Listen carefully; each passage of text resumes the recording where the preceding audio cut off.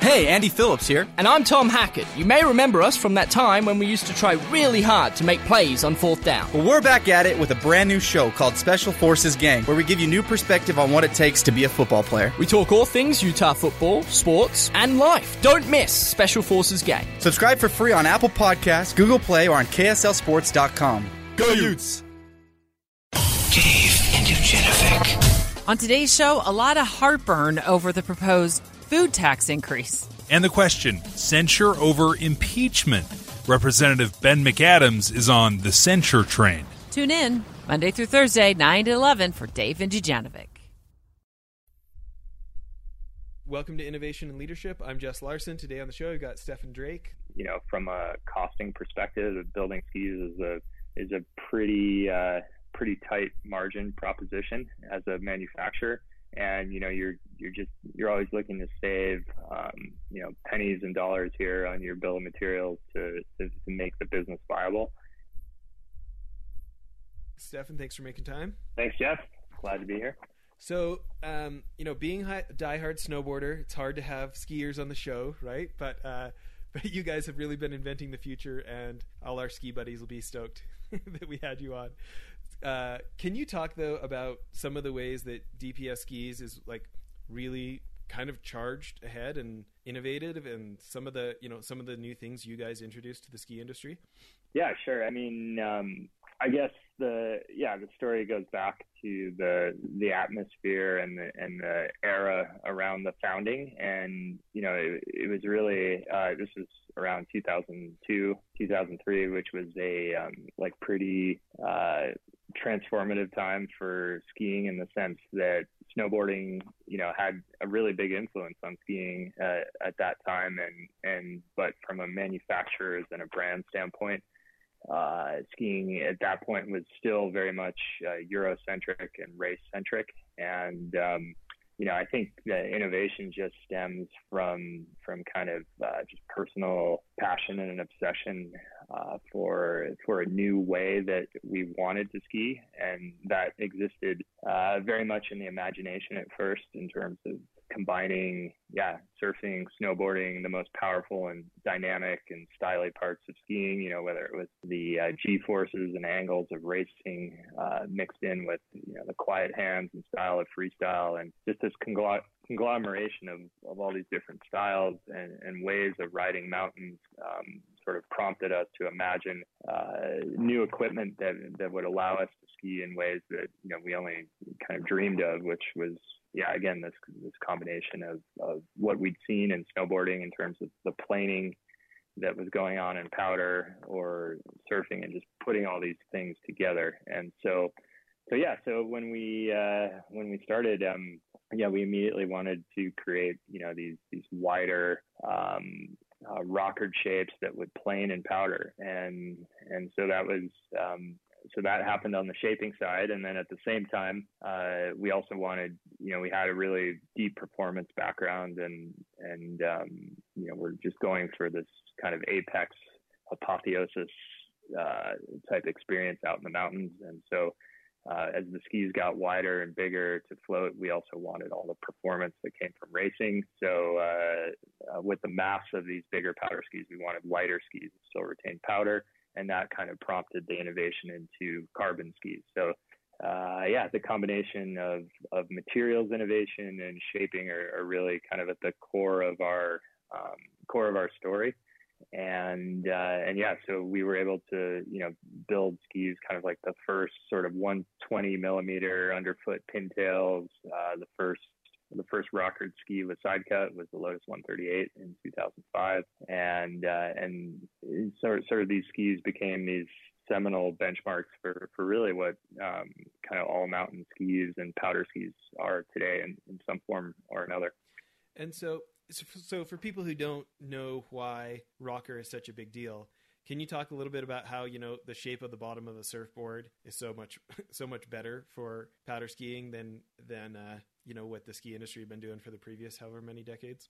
Yeah, so, you know, as I mentioned before, skiing was like all the development and brand energy was really around racing. That was kind of the benchmark, which happens in hard snow. And in hard snow, you know, it's advantageous to have your edge your effective edge be really long and sort of all the way up almost to the tip and tail of the ski.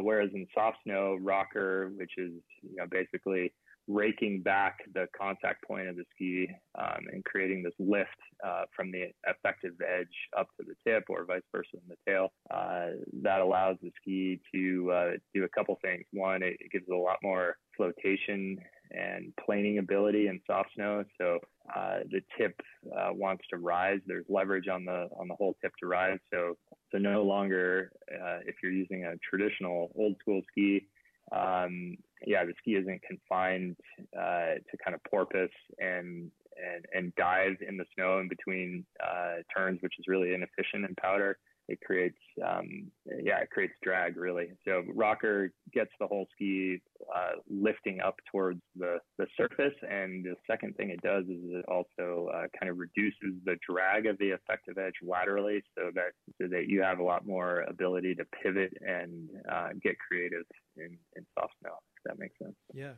So I feel like there's such a myth around innovation. This idea of somebody had a genius idea from nowhere, when in reality, right. I've investigated all these stories. So often it's like people have been thinking about something, and then all of a sudden they bump into the other half of their idea, and it's like sure. the mashup, they remix it, and it gets called innovation when all these theories about like the eureka moment were really often more of like a combination moment. Do you identify with that, or would you say it different? Yeah, totally. I mean, I think generally, no matter how innovative an idea is, it usually piggybacks upon something, right? So yeah, I think in many cases it can be the conglomeration of many previous ideas that take on a new twist to create something new. And we talk about in our own product development, like there's very few truly revolutionary things, and but most advancements are evolutionary. I would say rocker and skiing was more revolutionary in the sense that it opened up entirely new doors in terms of performance and style. But yeah, like you said, it comes, it didn't like pop out of the ether or anything. Surfboards have been made for decades with rocker in them, and it's just the connection of creating, understanding that powder snow is more of a hydro medium than hard snow, and then and obviously in boat building and surfing, and people have been playing with watercraft for a very long time. Putting those two together is kind of what made this happen. Yeah. So I mean, you think about and again, this these super light skis now with the carbon and the materials you guys are doing. Can you talk about, like, as you think about innovation and in some ways like reinventing an industry or a space, can you talk about the reaction to it and maybe some of the struggles people wouldn't anticipate because it's so obviously better? Yeah, I mean, like any kind of pretty radical new concept, there's always a lot of skepticism, and there's fun memories of especially in Europe, which is kind of, I don't know, a little bit more traditional and less receptive to radical new things. Like going into pretty progressive shops with progressive people and cool people that are core skiers, and like showing them some of these early shapes that look so radical compared to a traditional ski, and having people like these shop owners or buyers just look at it in like disbelief and say, this is not a ski, but it is, go try it. And so the adoption period, you always have your early adopters who are like willing to take risks and try new ideas. But yeah, certainly that process takes a while to kind of validate itself and get people behind it, if that's what you're asking. Yeah, it's got to be fun when they finally come around, though, I'm guessing. Oh yeah, totally. Yeah, I mean that's a cool process to watch too, and as a designer and a producer too, you're seldom does something come out perfect out of the gate. So you're even if you have something revolutionary, that's the evolutionary part is once that first stab is taken, then the evolution begins, and that's where you're tinkering and perfecting and evolving. So you go along for the ride as well. You know, everyone goes along for the ride. If that new technology is validated, it then needs to be perfected and refined. Yeah, no kidding. Well, let's take a quick break from the sponsor, and then I've got some more questions for you. Sounds good. Hey, Andy Phillips here. And I'm Tom Hackett. You may remember us from that time when we used to try really hard to make plays on fourth down. Well, we're back at it with a brand new show called Special Forces Gang, where we give you new perspective on what it takes to be a football player. We talk all things Utah football, sports, and life. Don't miss Special Forces Gang. Subscribe for free on Apple Podcasts, Google Play, or on KSLSports.com. Go Utes! Okay, so Stefan, thinking about this approach and everything you've done, you know, you think about like there's so many things that we've got: carbon fiber this, carbon fiber that. Carbon's been applied in different ways, and you know, nowadays if you don't have rocker in your lineup in the snowboard world, people would look at you funny, right? But can you talk about those new materials and this new shape back before it was commonplace, before everybody had accepted it? You said yeah, when you went to Europe, people were like, "This isn't a ski." What else? Yeah. I mean, carbon too. You know, like I said before, the reason we wanted to employ carbon is because we had this heritage of high performance, i.e., torsional stiffness, longitudinal stiffness that, traditionally you really get from in ski building. It's double laminate, so. You know, Titanol, which is an alloy, makes up your laminates in the ski, and they're super high performance materials. But once you get to wide shapes, the mass just becomes overwhelming, and you know you got anchors on your feet. So carbon was this logical leap towards creating something that both had the very strong power to weight ratios, but intrinsically was a lot lighter than the existing technology at the time. And again, you know, it wasn't like we dreamed up carbon fiber. You know, we looked to connected the dots between the success it had as a material in other sporting industries, all through the 90s in terms of revolutionizing equipment, whether it's sailing, biking, windsurfing, tennis, you name it. And it just hadn't been integrated into skis yet. Now, carbon has a lot of challenges, which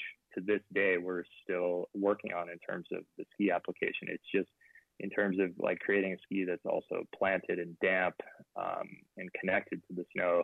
That's a challenge because carbon's a very electric material that has a different vibrational profile than a lot of the more traditional damper materials like glass and metal that are used in skis. So anyway, yeah, like while it seemed very obvious to us, it also had its challenges, and like I said, to this day we keep evolving how carbon is employed. And the dream is to build this ultimate, the perfect ski, which has all those great characteristics that carbon brings without any of the downside, and that's an evolution that's still happening to this day. Yeah, no kidding. Well, not to be skipped over, can you talk to us about Phantom? Yeah, sure. That's another one that, revolution versus evolution. I put that in the revolution category for sure, which is pretty fun to be a part of because, in terms of everyday skiing and snowboarding, Phantom is truly this novel solution that replaces the need for wax, really, unless you're racing. So, and it's a totally different approach, from a technology standpoint than kind of the technology that's been pretty status quo for more than 100 years. So that one's really fun to be a part of. Well, and again, I think we have listeners in like 148 countries now. So for the folks who aren't familiar with like the grind of like, oh, we're going to go out in the mountains again. I forgot to wax. And it's like, you're all ready to go. It's like 11 o'clock at night. You're like, where's my iron? I got to go put wax on my, I got to go wax up so that my, my skis or snowboard don't stick to the snow as I'm going down. Can you tell people what Phantom is and why they don't need to wax anymore? Yeah, sure. So, this is another story, I think, of technology in this industry that's really been race driven. So I think, wax is a solution to make your skis or snowboard glide faster, turn easier, go through, different snow conditions, create a more pleasurable riding experience. That's really been the advancements in wax have been driven by racing. And what I mean by that is that racing is really it's kind of a one-run deal. You're just trying to create as much speed as you can for one run to win the race. And I think that's what's really driven product advancements in the wax world. Whereas if you're skiing or snowboarding every day, or, you know, like yourself, you're on a hut trip or just not near a shop or don't have the time to wax, it's pretty impractical in the sense that wax can last anywhere from one run to a few days, kind of max generally. So it requires constant maintenance to you know, to keep your boards running well. And so yeah, I think while wax has evolved in terms of the speed, it never really addressed the kind of true sort of everyday skier snowboarders needs in terms of permanence. And that's what Phantom does. Phantom is a chemical, it's a UV cured chemical solution that permanently binds the same kind of go fast fluoro materials to your base in a permanent chemical bond. So it basically fuses these materials to your base. And it also penetrates the entire thickness of your base, meaning that, yeah, once it's on there, it's on there for the life of the ski or the snowboard, meaning that, you know, you really never have to apply wax again unless you're racing, where race wax is faster than Phantom, but practically speaking, Phantom is totally sufficient and an amazing glide tool for just everyday skiing and snowboard. Yeah. So, and here's another one. Like, was this a eureka moment, or where did you guys find out this was even possible, or how did that evolution come about? Yeah, it's the story goes that I first got introduced to the idea actually via an email from my mom, who forwarded me, I think, a New York Times article about a group at MIT that had created like industrial lubricants for like, imagine ketchup bottles, you know, when you have to hit the side of the ketchup bottle to get the ketchup out, and this coating would lubricate, it would be this industrial coating that would be food safe and, you know, would exist, for example, inside ketchup bottles to make the ketchup come out. And she said, yeah, why don't you reach out to these guys and see if there's a ski application. So that's how the idea was seeded. I sent an email to them and I never got a reply back. But then a year later, was at a trade show in Europe, and these guys from the UK came up and said they basically had a chemical coating that did the same thing. And at that point, my interest had already been seeded and peaked on this concept. So we took a look at their product. During that process, I hooked up with a professor here at the University of Utah, material engineer named Jeff Bates, and who basically said, you know, his dissertation and expertise was in polymers, and he had the technology, he said, to really develop this and make it work correctly. And so we partnered up, and boom, about a year later, had some working Phantom. That's amazing. So, you know, the chemicals and the UV light curing and everything like this, what's the reception been, or how far along the curve do you feel like you are in adoption for the industry? Yeah, it's been really interesting. So we did a Kickstarter in October of last year, and that was really successful. And then we took it to trade, you know, to the wholesale channel, and really this is a great example, I think, of the evolutionary tinkering side of commercially developing a product. Like, we weren't when we took it to trade shows in January.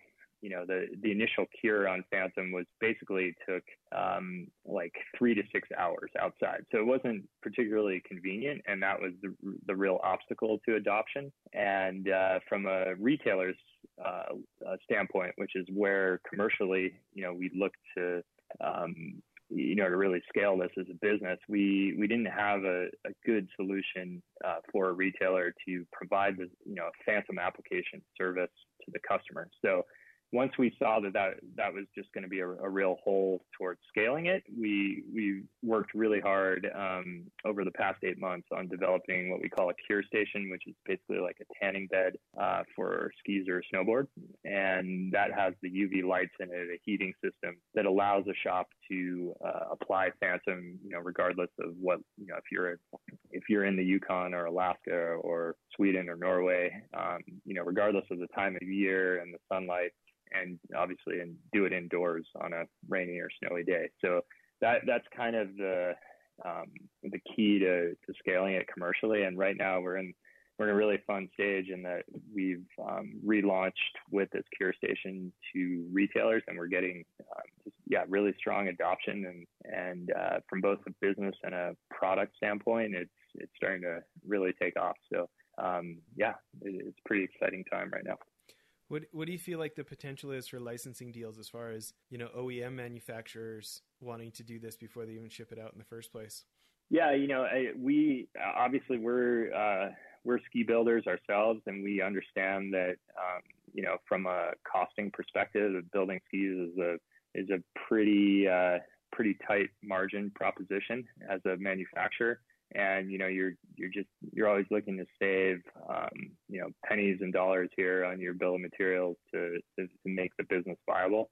And we considered that in the whole business model, and really thought that the best value is to the retailer, which, especially the brick and mortar retailer, which at this point in the game with e-commerce, these guys are really looking to provide service and value. And so, I think having the benefit go to the retailer, the customer, in terms of that application experience, that ecosystem works a lot better than selling it pre-packaged. So it's really positioned as an accessory, just like wax would be, or footbeds for your boots, whether they're ski boots or snowboard boots. And so, we're committed to that business model rather than pre-applying OEM. Sure. Well, we're about out of time for the first half of the interview here. Besides people coming to going to the website and going to dpsskis.com, let's do that. So these are not the cheapest skis at the ski swap. Can you give us the let's get the elevator pitch on why come to dpsskis.com and consider the best skis instead of the cheapest skis? Yeah, so, there's a few factors. One, we talked about the materials. Basically, if you buy our Alchemist or Tour skis, you're really getting skis that were designed just to be the absolute ultimate performance tools rather than, hit a particular price point.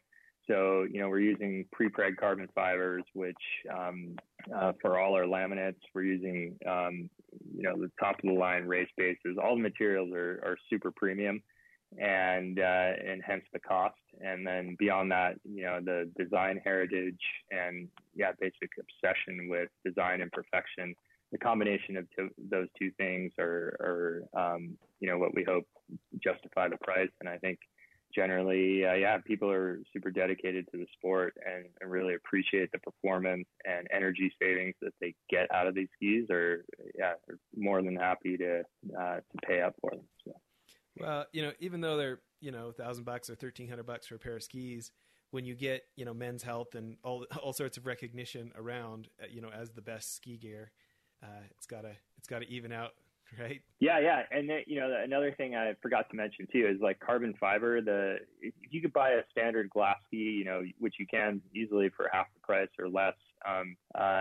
Typically the flex life on those is, if you pound them for 10, 15 days at the resort, in a lot of cases, I'm not saying all, but the life in those skis starts to go away, and they're kind of dead, more or less, more dead to begin with in terms of their reactivity. And really with our laminates and the resins we're using, we say, the flex life is practically infinite, and people will attest to this. If you keep your skis, we have the best, hardest bases, we have thick edges, and, if you keep them 4 or 5 years and don't blow them up on rocks, they should flex and feel and have the same energy in them that they did from day one, which, at that point, you've already bought 2 or 3 other pairs of skis to just keep the life up. So yeah, beyond the initial sticker price, we think there's really good long-term value that more than makes up for the initial price.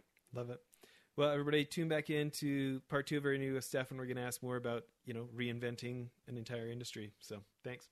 Well, that's it for the episode. One other thing I wanted to tell you about, if you remember the guys from Convoy in episodes back, Ken Free and Trent Mano, I went on one of their CEO trips to New York, and I met a guy named Brent Thompson, very successful entrepreneur. He was former CEO of Jive Communications, big company now, I think $300 or $400 million. Anyways, he started a new company called blipbillboards.com. I'm super stoked they're a sponsor now. But I remember a year and some ago when I met him, I thought it was genius. Instead of having to buy 6 months or a year's worth of billboard for thousands of dollars, you can buy 8 seconds at a time for like 10 or 20 cents. You pick what billboard you want it on, what time of day you want it to run. And it just puts so much power in the hands of marketers and CEOs who want to try something and see if it works. You can buy as many or as few as you want, change it as many times as you want. I think now our podcast is being advertised on billboards in like 18 different states because we have these guys as sponsors. We're pretty excited about it. Hope you check out blipbillboards.com. Thanks.